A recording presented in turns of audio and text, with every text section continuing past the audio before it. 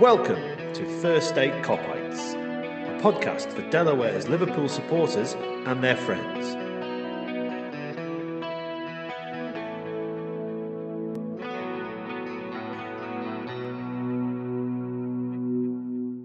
Welcome, dear listener. I am joined on September 11th, big date, by Sean and Daz.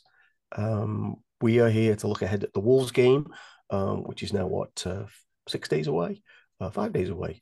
Then we're going to start the conversation about the upcoming Thursday afternoon adventure against Lask. And hopefully the boys have done a lot of research to talk extensively about Austria's third place team. Anyway, thank you, dear listener, for joining us. We'll start part one, away at Wolves. We had a real nightmare there last year. I mean, it's one of those games to try not to remember. But I'll start with you, Sean. But we conceded a couple of early goals. I just generally struggled and looked lethargic against a not very good team, actually. Yeah, I'm trying to remember last year's match off the top of my head. I kind of do vaguely, but yeah, I mean, I think based on our recent form, I would hope that we could handle them, relatively easily. I think we look much better than we did last year, and they haven't looked great from what I can tell starting the season. They seem to have kind of been backtracking a little bit the last couple of years, it seems, from when they had success a few years ago, kind of in top 10 teams in the Prem, bringing in every Portuguese player imaginable. But yeah, for whatever reason, they've kind of fallen off a little there. So hopefully we can handle them pretty easily. Yeah. Well, I think they must have a fractured relationship now with Pedro Mendes, the Portuguese super agent, because he's not sending them as good a players. I made a note that they lost.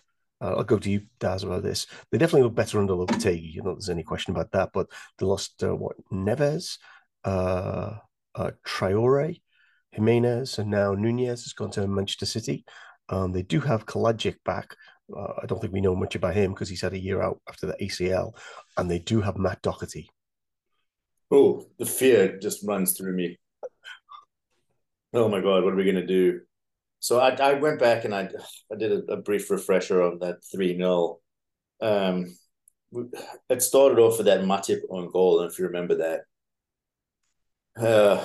yeah, you've same as me. You probably struck it from your mental record, and so I had to go back and relive that horror. But it was kind of a makeshift team. The midfield consisted of Naby Keita, Stefan Bajcetic, and Thiago. So, and the back line was the usual suspects on the outside, and then you had Matip and Gomez. When Gomez, I think he was struggling at that point. So, I feel like most of our games in that stretch where we weren't very good, like at the beginning of last year or this year, came from our own kind of shooting ourselves in the dick. Like we created a lot of our own problems. I looked at the expected goals in that because you bastards have got me doing that now too. But there was they were slightly higher than us. I think they were a little over 2 and we were a little under 2. But we had 22 attempts on goal. Yep. So it wasn't like we were shy of putting the laces through it, but it was again, I think once that early goal went in, if you remember at the beginning of halfway through last season, we were bereft of any type of confidence. And if we went down, like the heads kind of drooped very quickly.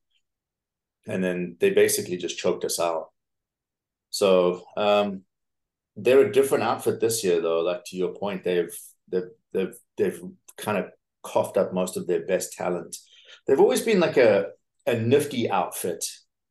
But I kind of went back and watched the highlights against Palace. And that 3-2, they scored basically with like their second goal, the last kick of the game. They were down 3-1 Yep.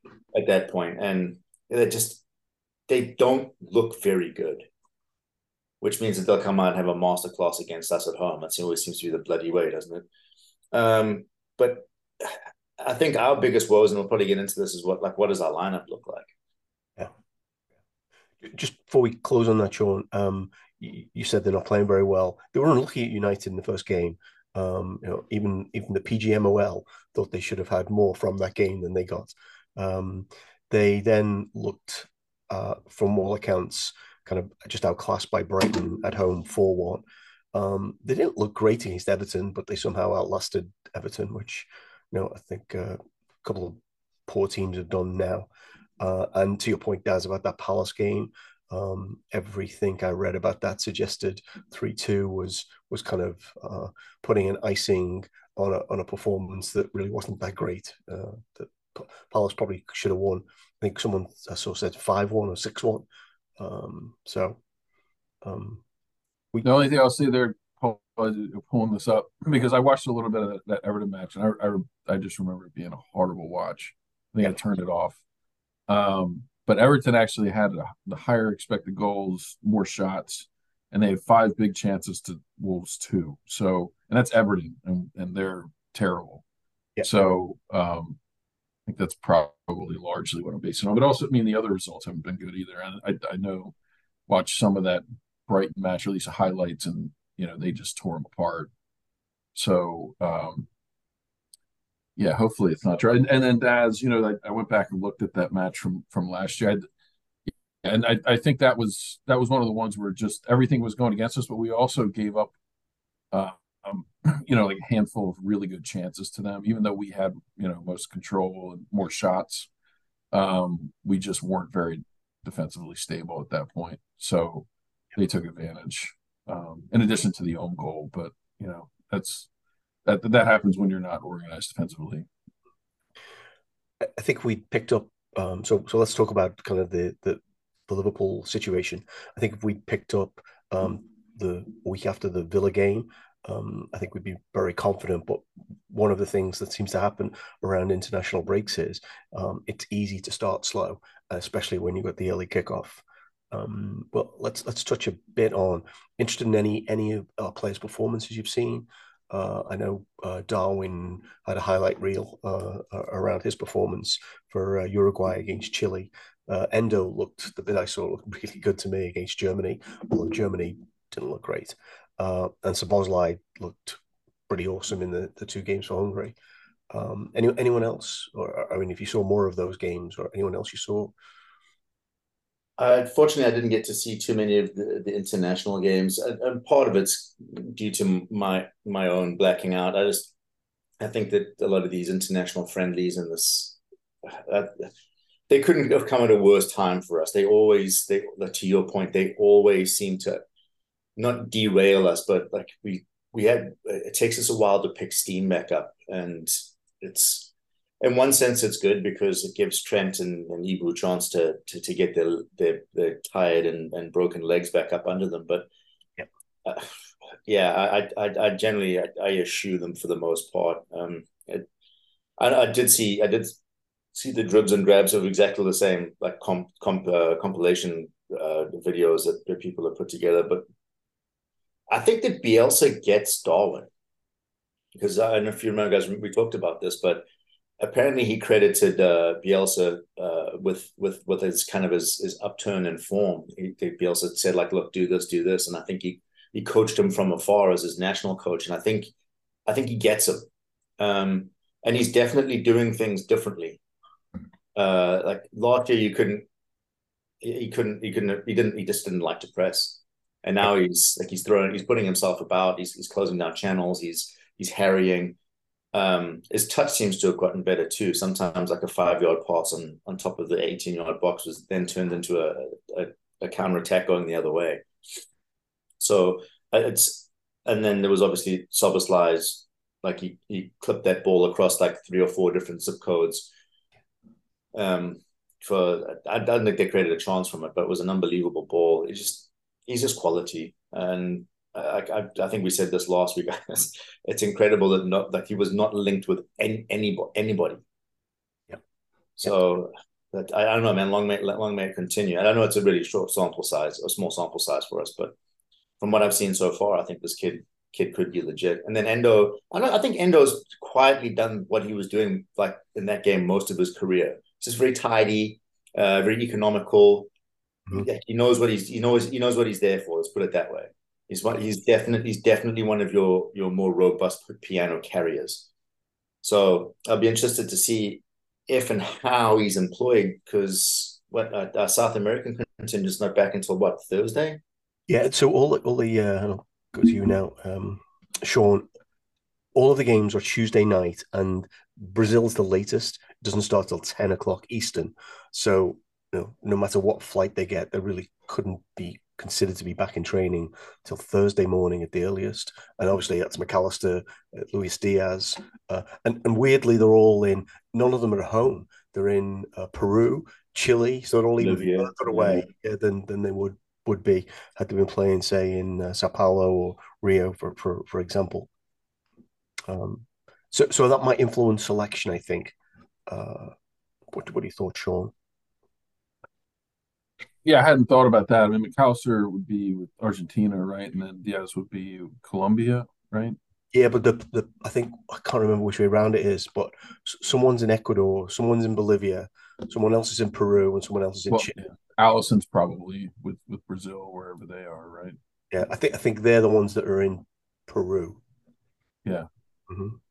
Yeah, interesting. I mean, I would expect Allison to start either way, but maybe that could impact McAllister and Diaz, But fortunately, we have some depth now. We can start Endo.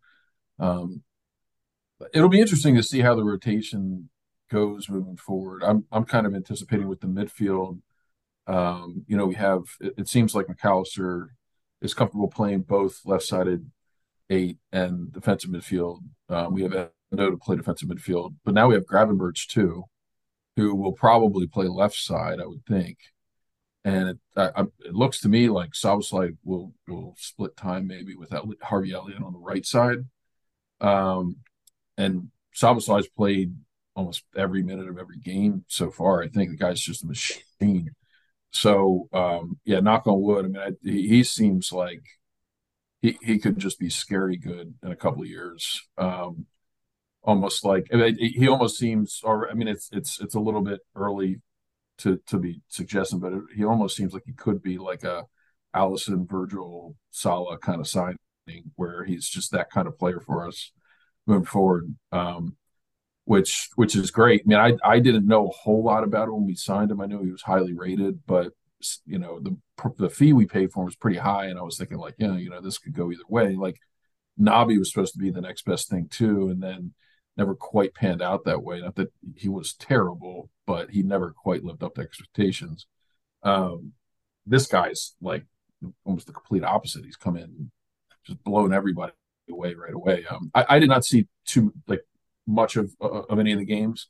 The only other thing I did see is that it looked like Greece played the Netherlands, and so Cody and Virgil and Costas were kind of all grouped together, after the match. And I guess Endo helped get the German manager sacked. If you guys saw that, Yeah. And I think a couple of you commented that their defense just looked kind of a mess, and so it's not that surprising. Apparently, it's been 100 years or something like that. Germany had never sacked a manager; they always had left on mutual terms. So yeah, but the Germans don't hit me as a group that would be accepting of a mess of a defense, lack of organization. So some of that was not surprising. Ironically, one of the things that I thought in bits of the game, because I didn't see the whole thing, it looked like they were missing a holding midfielder. So the defense wasn't great, but they also didn't have much of a shield. Yeah. So anyway, back from the German manager sacking tangent. Saturday, I mean,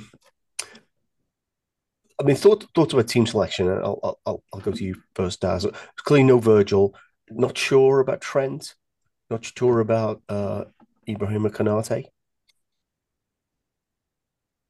No, I actually did a little bit of an internet search. I didn't use my connections to find out from his nutritionist if he was going to be there or not.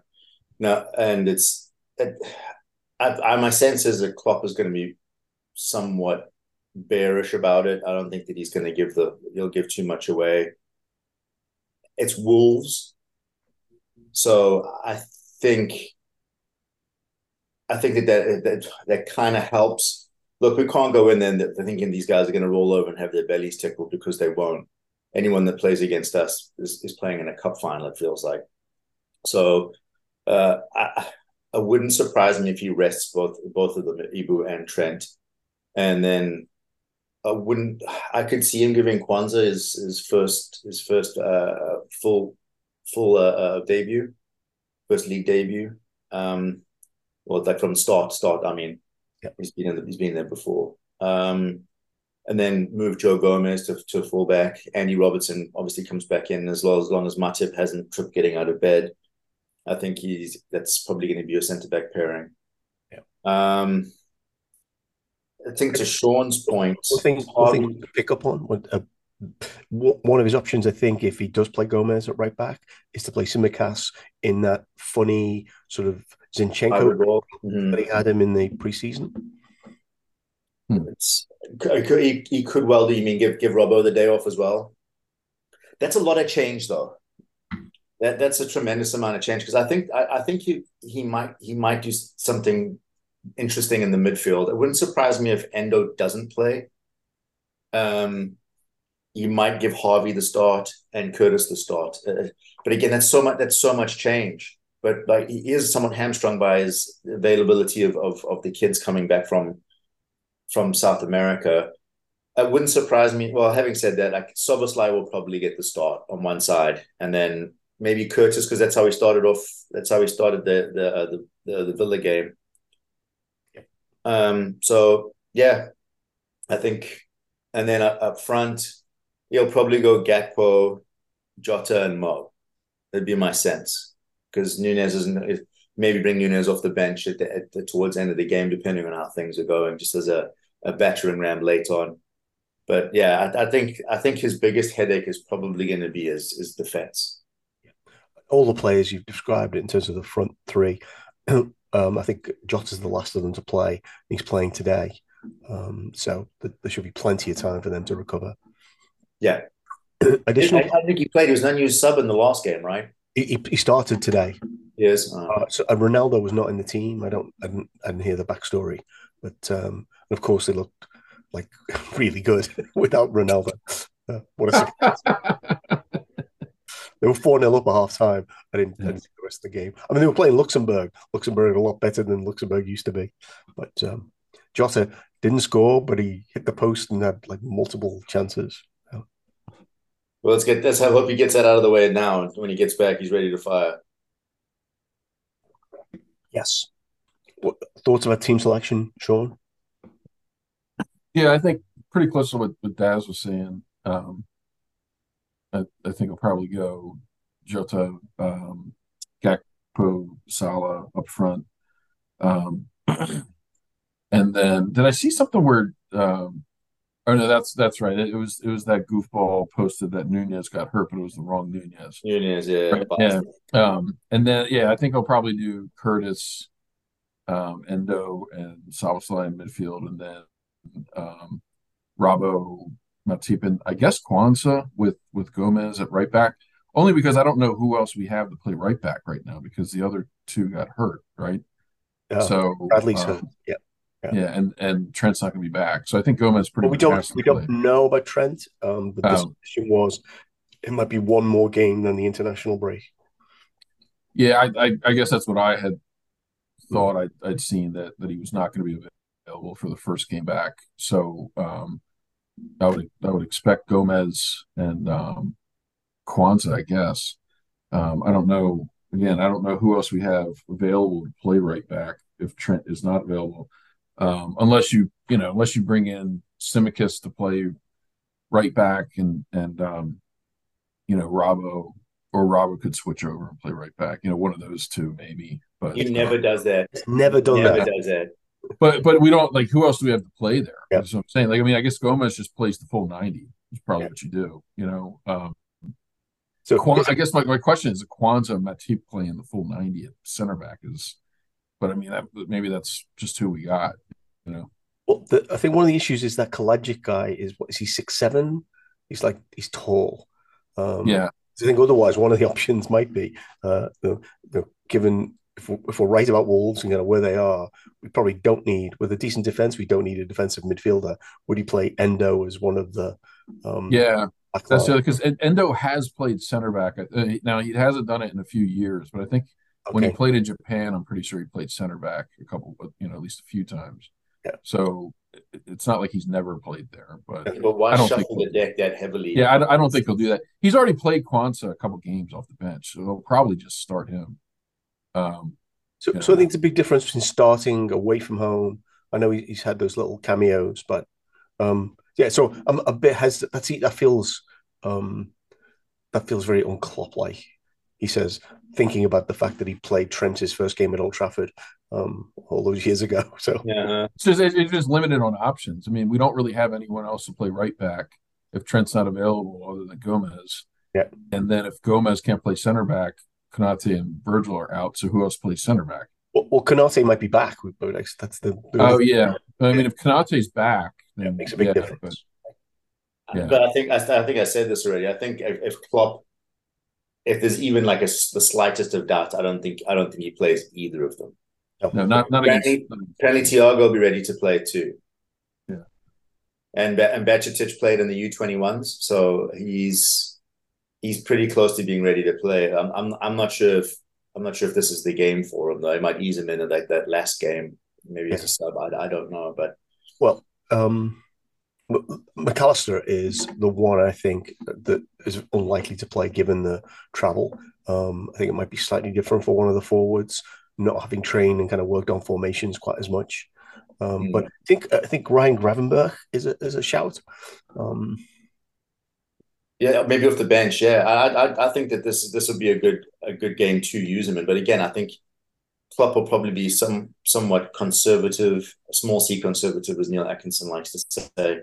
Yeah. He'll probably go with something that's a bit more of a known entity, at least to start off. Yeah. And then shuffle the pack like on 60. I think the number of players we have the ability to bring on now in that final part of games is going to become more and more significant in games that we're not winning 3-0 after 60, which unfortunately we were last time.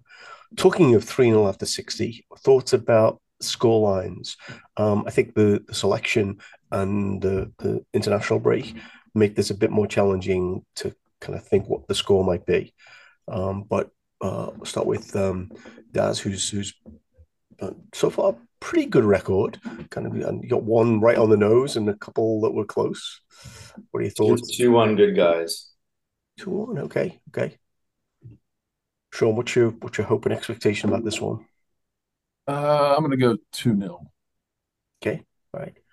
So I think if with the following win, this could be like really comfortable. So I'm going to go 3-0.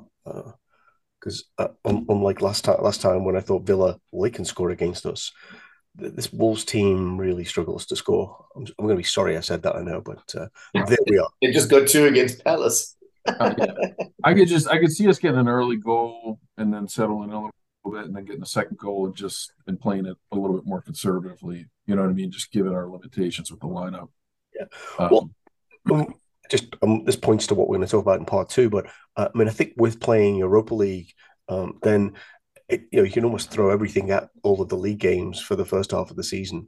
So yeah, you need to be kind of holding anybody back, which is what makes me think this will be comfortable because we've got the players to bring on. If it's not, well, that's essentially what Arsenal did last year. They rotated their first team for the league, and they were in Europa, and they played kind of a second string in Europa. So they had their first string squad, fit and healthy for all the league games for the first a little bit more than half the year when they went on that great run. Yep. So we could do that this year. We're resting everybody midweek. Yep. I'm still interested in. We had a conversation last week, Sean. I don't know if you heard it with Enrique about. I think Enrique particularly, but I think you're on the same mind. That's that Salah would definitely want to play in all of the Europa League games, whereas I was quite happy to call it the Bendo Cup, because I think that's I think Salah wants to play every minute of every game. This will be interesting. I'm actually really looking forward to that. So maybe we'll come back to that in part two. Yeah. So there was part one. Pretty confident about a victory away at Wolves. A couple of variables that we would rather not have to manage, but there we are. It's the end of part one.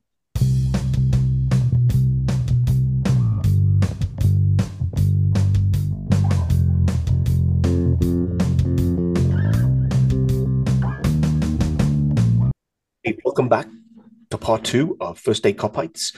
In this part, we're going to talk about Europa League sort of generally. We will be back before we actually play LASK to talk about the Wolves game.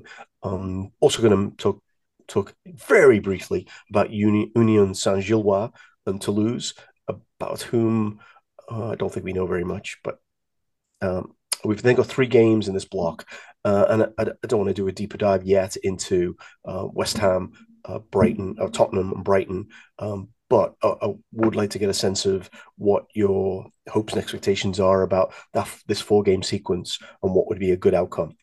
It is worth pointing out, actually, around those away games, that then only leaves City, United, and Arsenal away games on our schedule, because we'll have got Chelsea, Newcastle, Tottenham, and Brighton out of the way. So that's that should make life easier at some stage. And then we'll touch on some side notes, not least of which is the as predicted, the non-move of Mo Salah to Saudi Arabia. We'll touch on that and a few other things before we're done. So let's get back to the Europa League games on the 20. What is it? Is it 21st? Is that the right date? Yes, it is 21st. We're away, 12:45 Eastern kickoff, which is not great for people who have a real job. But we're playing LASK. I don't want to give away everything we know about them, but here's what I found out. They're third in the Austrian league after 6 games. They've got 11 points. Worth pointing out that RB Salzburg, who we've played previously, has 18. Didn't recognize any of the players on their roster. Maybe there's someone that someone knows about. And I saw a video where they seemed really excited about playing Liverpool when they saw the draw. Didn't see much to be concerned about. It's going to be terrible content if you say, I agree with you. And we'll move on to Union Saint-Gilloise. Know anything else about them? Yeah, they're called Linz Athletic Sports Club. Okay.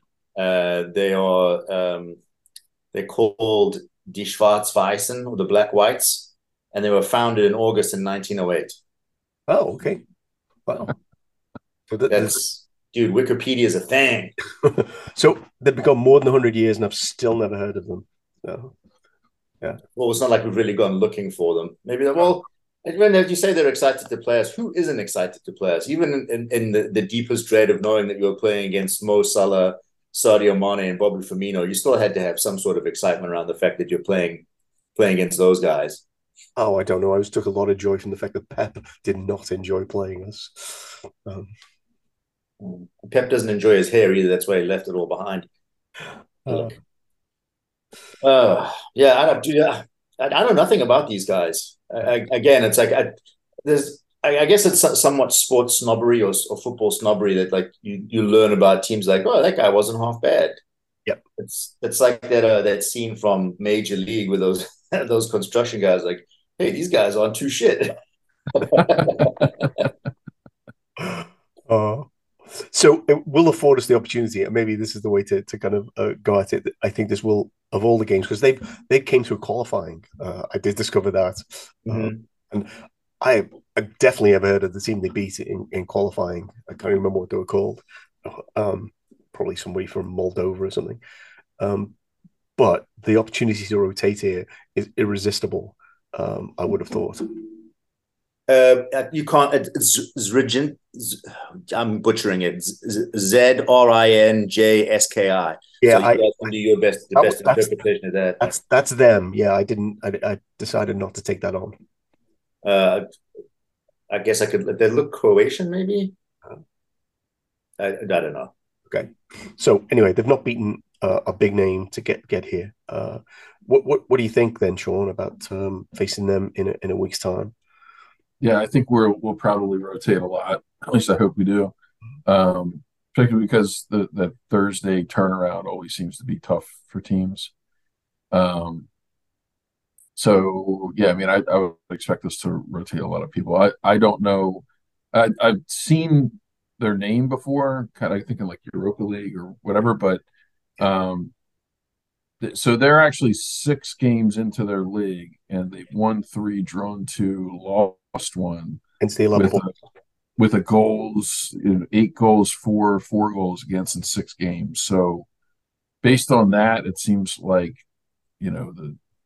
their defense is more of a strength than attack. But I mean, that's just going based on that. But yeah, I mean, I don't have a lot of knowledge of them. That Red Bull Salzburg is kind of always winning their league, and it seems like they're kind of in that tier just below them with Sturm Graz and Rapid Wien. But Rapid's a little bit further down now. But Rapid Vienna is the team that beat them. They used to be quite back in the 70s and 80s. Rapid Vienna was a name in European football. You would see them in semi-finals. I think they're still in Europa Conference and Europa League here and there. I don't know if they're in there this year or whatever, but anyway, that's kind of the level of team we're working. I mean, if we were playing Red Bull Salzburg, which is like the dominant team in their league, we would still be heavy favorites, I would think. Yeah.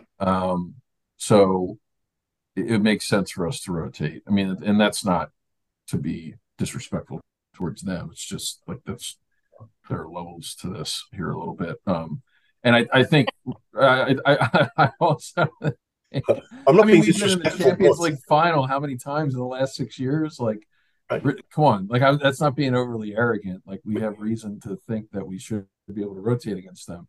So I hope we do. It wouldn't surprise me if like McAllister started, since he might not start this weekend.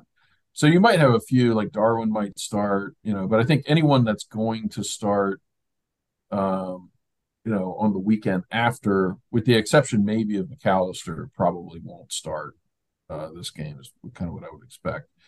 And I wonder if Kelleher will get the start as well. No? Oh, I just thought Kelleher was a shoo-in for this one. Well, I think this Europa League, it'll be interesting to see how Klopp approaches Europa League group stage, like how much he rotates, especially with these early matches.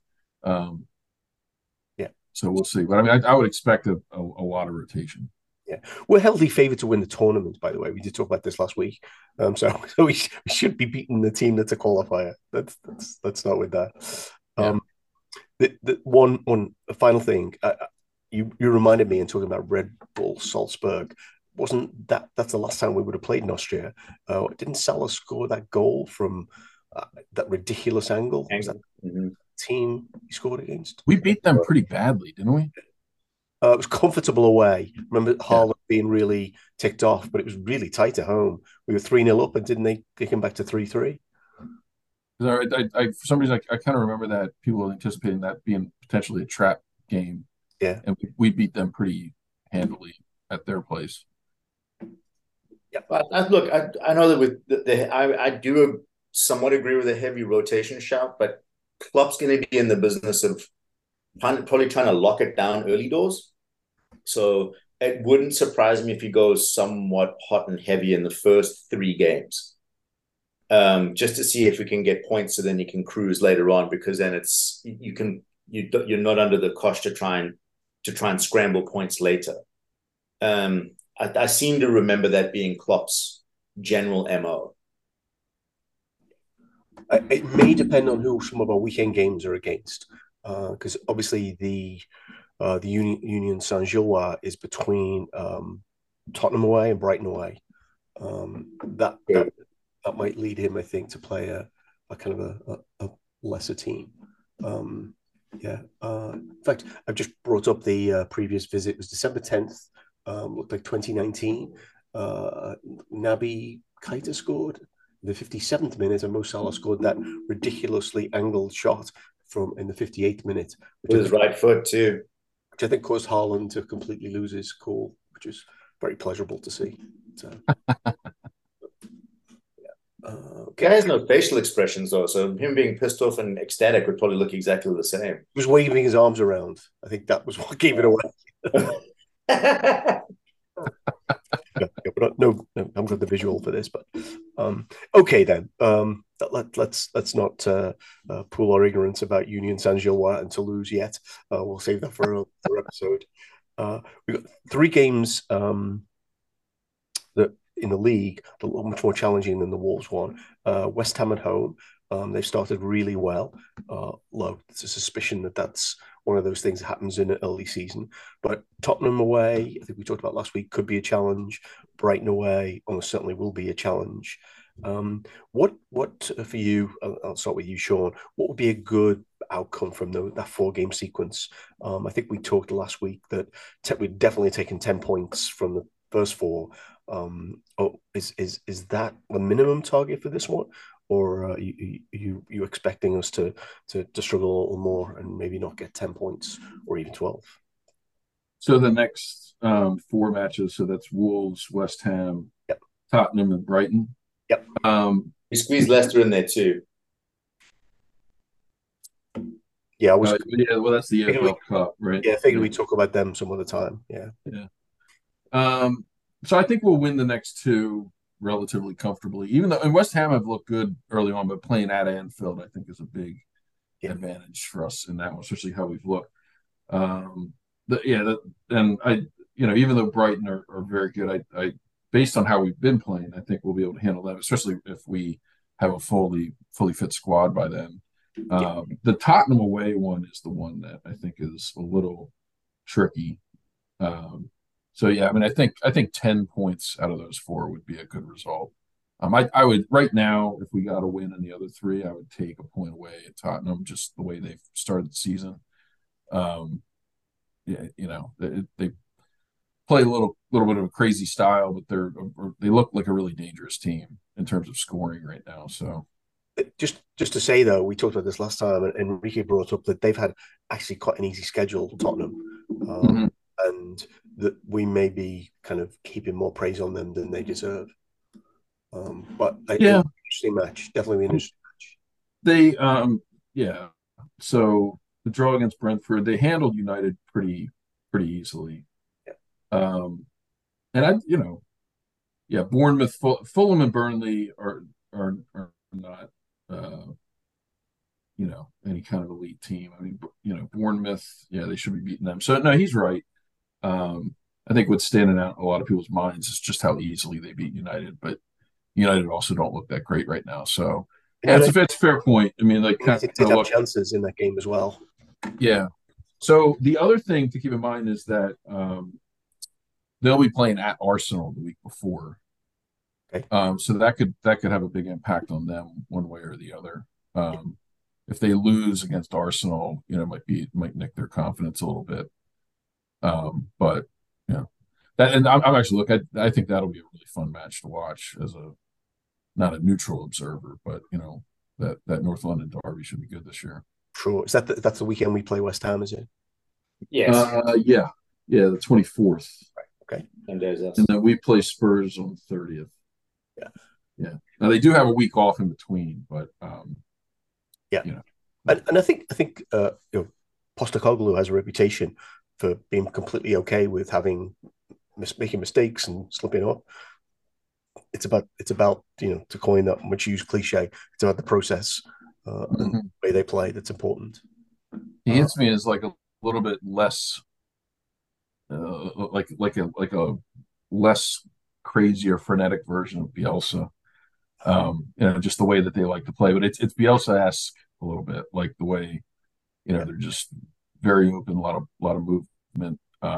Yeah, and I've heard that too. I mean, he just in the first year he's at a club, he really just wants them to kind of learn the system and Wait, did you say first year at the club? Kind of similar. What's that? Did you say first year at the club? How many managers have they gone through? Oh well, yeah. 3 years. Well, I know Postecoglou. I think he's almost Mourinho-esque in that like he only stays at clubs for like 2, 3, maybe 4 years. I think he might have been in an Australian team for 4 years, but he hasn't stayed any place for all that long. But typically in like the second year, he's done better than the first year. So that's certainly true. The second year thing, he's won quite a few of his championships in the second year. So where are you, Daz? Are you kind of going to take 8 points, or are you expecting more? I never like playing West Ham, even if they're absolutely shite. There's something about them that they're just one of those teams that seems. And again, this might be just old muscle memory stuff that sticks with you, but they always seem to make stuff jammy. Like I went and watched them when Suarez was still playing for us, and they had that big Welsh centre back, and they just the time wasting, and it's a horrible game of football to watch in general. Although I know that we have done them a couple of times, and we've given them enough to think about that we're actually quite good, but I don't know. Like it's one of those games that I really don't look forward to, and I think it's probably going to be a jammy game. Spurs actually look like they're fun. They've been fun to watch. To Enrique's point and your point, that yes, like the games have been somewhat more wide open. They played against a very, very, very average and underperforming Manchester United, which is. But they won, you know what I mean? They've got the wind in their sails. They play Sheffield this weekend, so that's another kind of soft match for them, you'd think. They're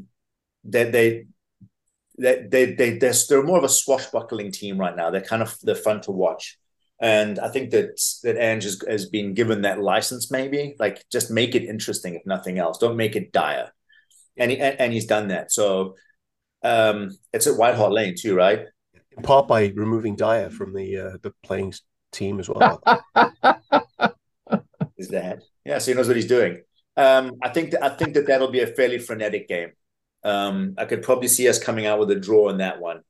I'd fancy us to beat West Ham, but again, like they're playing on emotion right now. They're playing on they've got their tails up. Wolves, I think we should win. Who do we have after that? So the sequence is Wolves, West Ham, Tottenham, and Brighton. Brighton, dude, this could be 5 points because as Brighton's tough, man. Like their loss to West Ham was one of those inexplicable ones. If like West Ham had one shot on goal and like 20% of possession, and they were winning 1-0 at halftime. Yeah.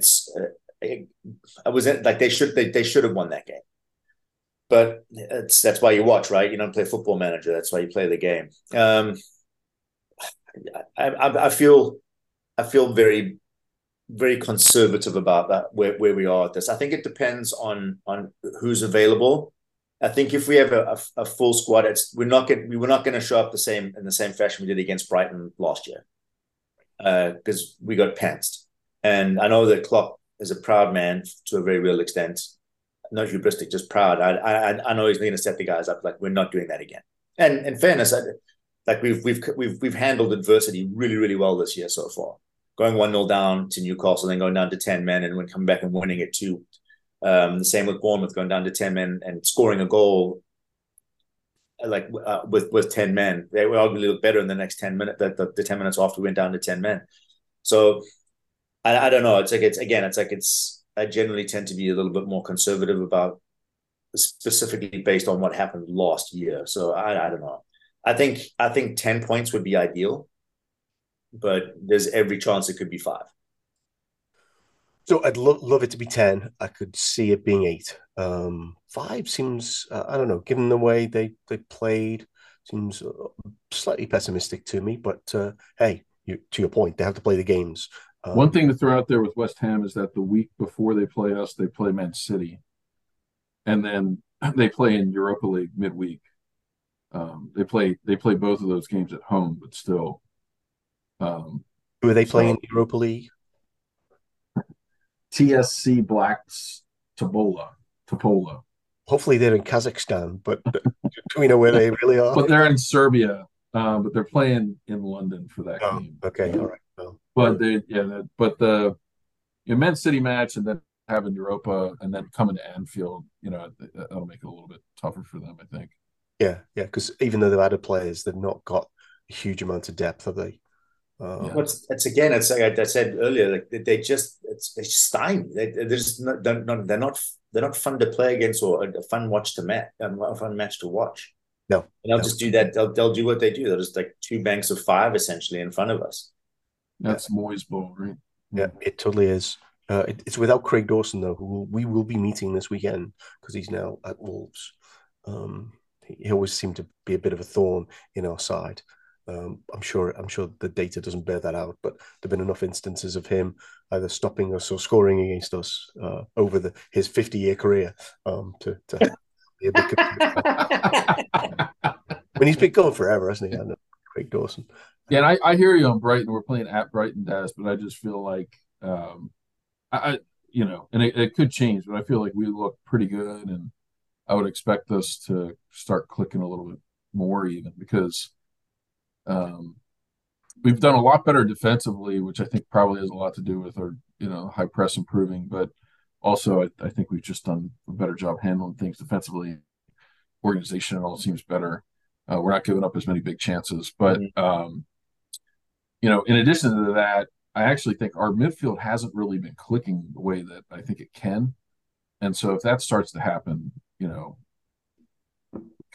could get scary good. But yeah, I'm feeling pretty optimistic right now, and I realize that it's early days, and we might have a blip here or there, but I really like what I see so far, and excited to see more. Paul, quick update. Jota must have heard you because he scored 2 goals in the 9-0 win. Took my thunder away. That was going to be my next point. Yes. Yeah. In the 57th and 77th minutes, it says here, they won 9-0 without Ronaldo. Yeah. Well, yeah. Funny how when you take Ronaldo out of the team, they still score a lot of goals, just other people score them. That is a fantastic football team. They don't need someone up front who's laboring around, not contributing to the press. Yeah, I've kind of disagreed with the Ronaldo narrative with Portugal for a long time now, including when they won the European Championship. I think they've had good players in that team for a long time now, and Ronaldo seems to get all the credit. Their forwards are just incredible. They've got Rafael Leao. They got the guy who just went to PSG, Ramos, and they've got Jota, and there's other people as well, right? I'm blanking. Oh, the João Felix, yeah, it's like Kid Horta, yeah, unbelievable level of talent. Yes. Part of me wondered. I didn't know why Ronaldo wasn't playing. I was probably wondered whether this is in order to get out of having to pick him. Roberto Martinez had someone kick him in training. I don't know. I looked at that England result, the other day, and I immediately thought of Trent, and then I looked at it and I was like, oh yeah, that's right, Trent's not playing. Right. So maybe they missed him, but slight tangent onto England. The 2 games that Trent played in midfield. England looked really slick. They looked awful against Ukraine. It looked that's what I heard. That's what I thought of. I'd forgotten for a second that he wasn't playing. I was like, oh, okay, well then that makes sense. And strangely, all these people kept talking in the review of the game. Oh, we can't pick Henderson anymore. No, we can't pick Maguire. And none of them mentioned, but you could pick Trent in midfield. Looked pretty good for the 2 games you played. Yeah. Anyway, short memories. Convenient memories around Trent, I find. A couple of other things before we're done. We spent a bit of time last week talking about Mo Salah, and as predicted, he did not leave. I did read a lot about Sky being very upset that he didn't leave, given it fueled their coverage after the transfer window closed for another week to keep up Mo Salah. There seems to be, and we'll do this briefly, but there does seem to be some noise around. Well, he's definitely going to go January, and worst case next summer. And I have not seen anyone anywhere say anything of substance that would suggest that was true. Have you? No. Yeah. I'm like the guy who's the guy who used to work at Chelsea, who's the CEO of the Saudi Arabian League. Like apparently came out and said, "Oh, we'd really be interested in bringing Salah to Saudi Arabia," and I saw several stories built around that. Nothing built around anything from the player, his agent, or from Liverpool. Well, Mo's always been a class act. Yeah. Like Yeah. his agent's a bit of a ball bag sometimes, but it's like Sean was saying earlier, he wants to play every minute of every game. He wants to break every record that he possibly can. It's the money's important to him, obviously, but like he could have gone somewhere else for more money, probably. Yeah, but he chose to sign a contract with us. So there's more to him than just chasing money. I think the difference with him with this, I do expect him to go next summer. The Saudi League obviously wants to bring him in. The difference with this is that, you know, he's from that part of the world. He is Muslim. He's the most well recognized, maybe Muslim athlete in the world, period. So it doesn't necessarily have to be all about money for this move for him. You know what I mean? Like he's moving, he'd be moving to his part of the world. He'd be kind of the face of that league if he went there. I would understand him moving there more than almost any of the other players, to be honest with you. And he's probably better than all the other players that moved there. So that's why I kind of just think that it's, you know, you just put two and two together and it seems like it's likely to happen. And they came in, they were clearly trying to get him at the end of the window this year. Well, so, they made a verbal offer, which Liverpool said no to. No, right, because it was too late in the window. I wonder if they had made that offer over 200 million in June, if we would have taken it. Because there's no way for us to spend that money our window was already closed. I mean, a couple of things I would say about your observation about him going there because it seems obvious.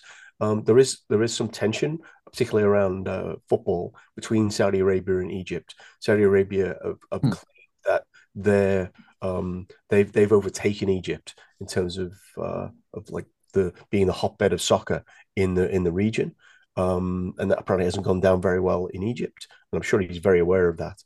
So. Yeah.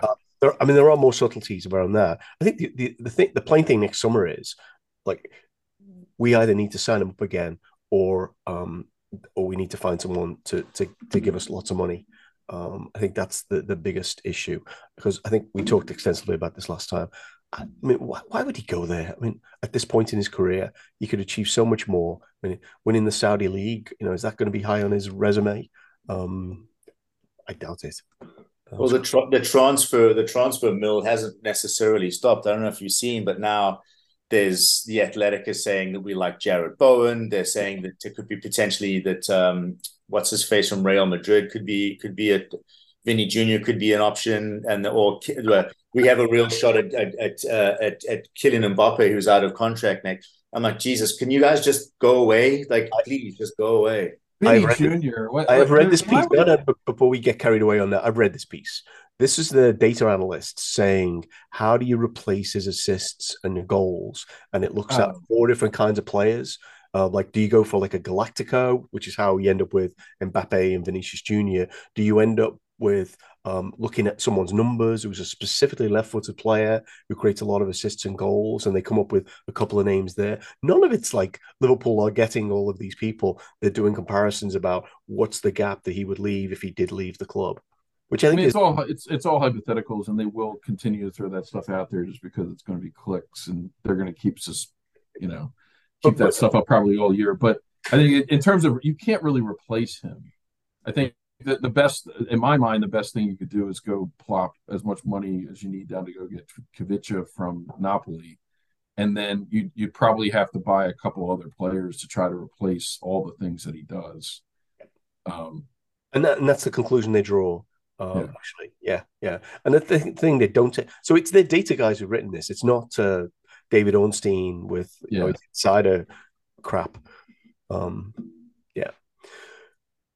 Let's leave Salah there because fortunately he's going to be with us, and I don't see him leaving in January either. That seems, but I don't think that's going to happen either. That was kind of kicked around, and it's, if we had a terrible first half of the year, maybe, but I just don't see that happening at this point. So. Couple of quick things, and I'll go to Daz on this because I know you have a real inside track on goalkeeping. I could not believe I saw this tweet from Keith Kelleher yesterday, which is like, "Where's Ali in the Ballon d'Or listing?" It's like, I think you've got. Well, let's start with Ramsdale, Martinez, and Ederson, and ter Stegen. I could go on. There wasn't one in that list that you would come close to trading for Alisson Becker. Yep. That's so. These awards kind of get on my tits. Mm-hmm. They always have. Ramsdale's because because he plays for Arsenal. Arsenal had a decent season. Martinez because he's a World Cup. He won the World Cup. Ederson because he's perennial winner with Manchester City. He's not even the second best goalkeeper in Brazil in my estimation. And ter Stegen, maybe someone owed him a favor because there's no fucking way he should be on that list. No, it's frankly, it's a slap in the face. He got our player of the season last year. You know why? Because he was fucking amazing. He kept us in almost everything. It's borderline disrespectful. I wish I'd found that stat because there's a list, right? And Ederson's nowhere and Ramsdale are way down it about number of goals you saved for your team. 10 points, yeah. Yeah. I mean, he was like way above the list. Was it Kepa who was second? It was like somebody really weird, but I think it's who was it? It was is it Timo Horn? Is that right? Oh, could have been. It wasn't any of these who were nominated anyway. That's the no. I mean, it was ridiculous that Ramsdale won that award over him last year, and it's even more ridiculous that he's not on the list this year. It's like, yeah, I don't know. It's just crazy. Like I don't. So many of our players this happens with all the time. Like, for a long time, Mo wasn't getting on these lists. It's like, what are these people watching? So, yeah. Well, they probably don't venture far from London or big tournaments. That's probably part of the issue. Final thing before we leave. I think Sean, you might have to go, but you pointed out last week after we finished recording that about Klopp's win stat after 300 games is at 188, which compares favorably to Ferguson at 183 and Wenger at 180. That's pretty astonishing. It's not. He's amazing. Yeah. Well, I guess it's astonishing that he doesn't get. I mean, I didn't see people quoting that stat widely, right? Well, there aren't many managers that have gotten over 90 points in the Premier League ever, and he's done it a bunch of times since he's been here. Yeah, and just unfortunate not to win the league 2 of those seasons. VAR has something to do with that too, I would say, but it really in another world, he could easily have 3 Premier League titles right now in 7 seasons. So, well, as Justin likes to point out, they went through a sequence of winning 103 points out of 105. That seems unlikely ever. Even by people with 15 elephants in the room, 115 elephants in the room that we haven't talked about, fortunately, today. Okay, we should probably close it there. We will be back with a preview of the West Ham game. We'll review the Wolves game. Thank you so much, Daz and Sean, for joining me today. And thank you, dear listener, for staying with us till the end. If you enjoyed the podcast, please share with a friend. Follow us at First Aid Copites on Twitter. We only tweet and retweet from sources we think are credible. Finally, music is courtesy of Hypnotic. They're a Welsh electro-pop band, and you can find them at https://hyperfollow.com/hypnotic. Hypnotic is HYPENOTIC. Thanks so much to them.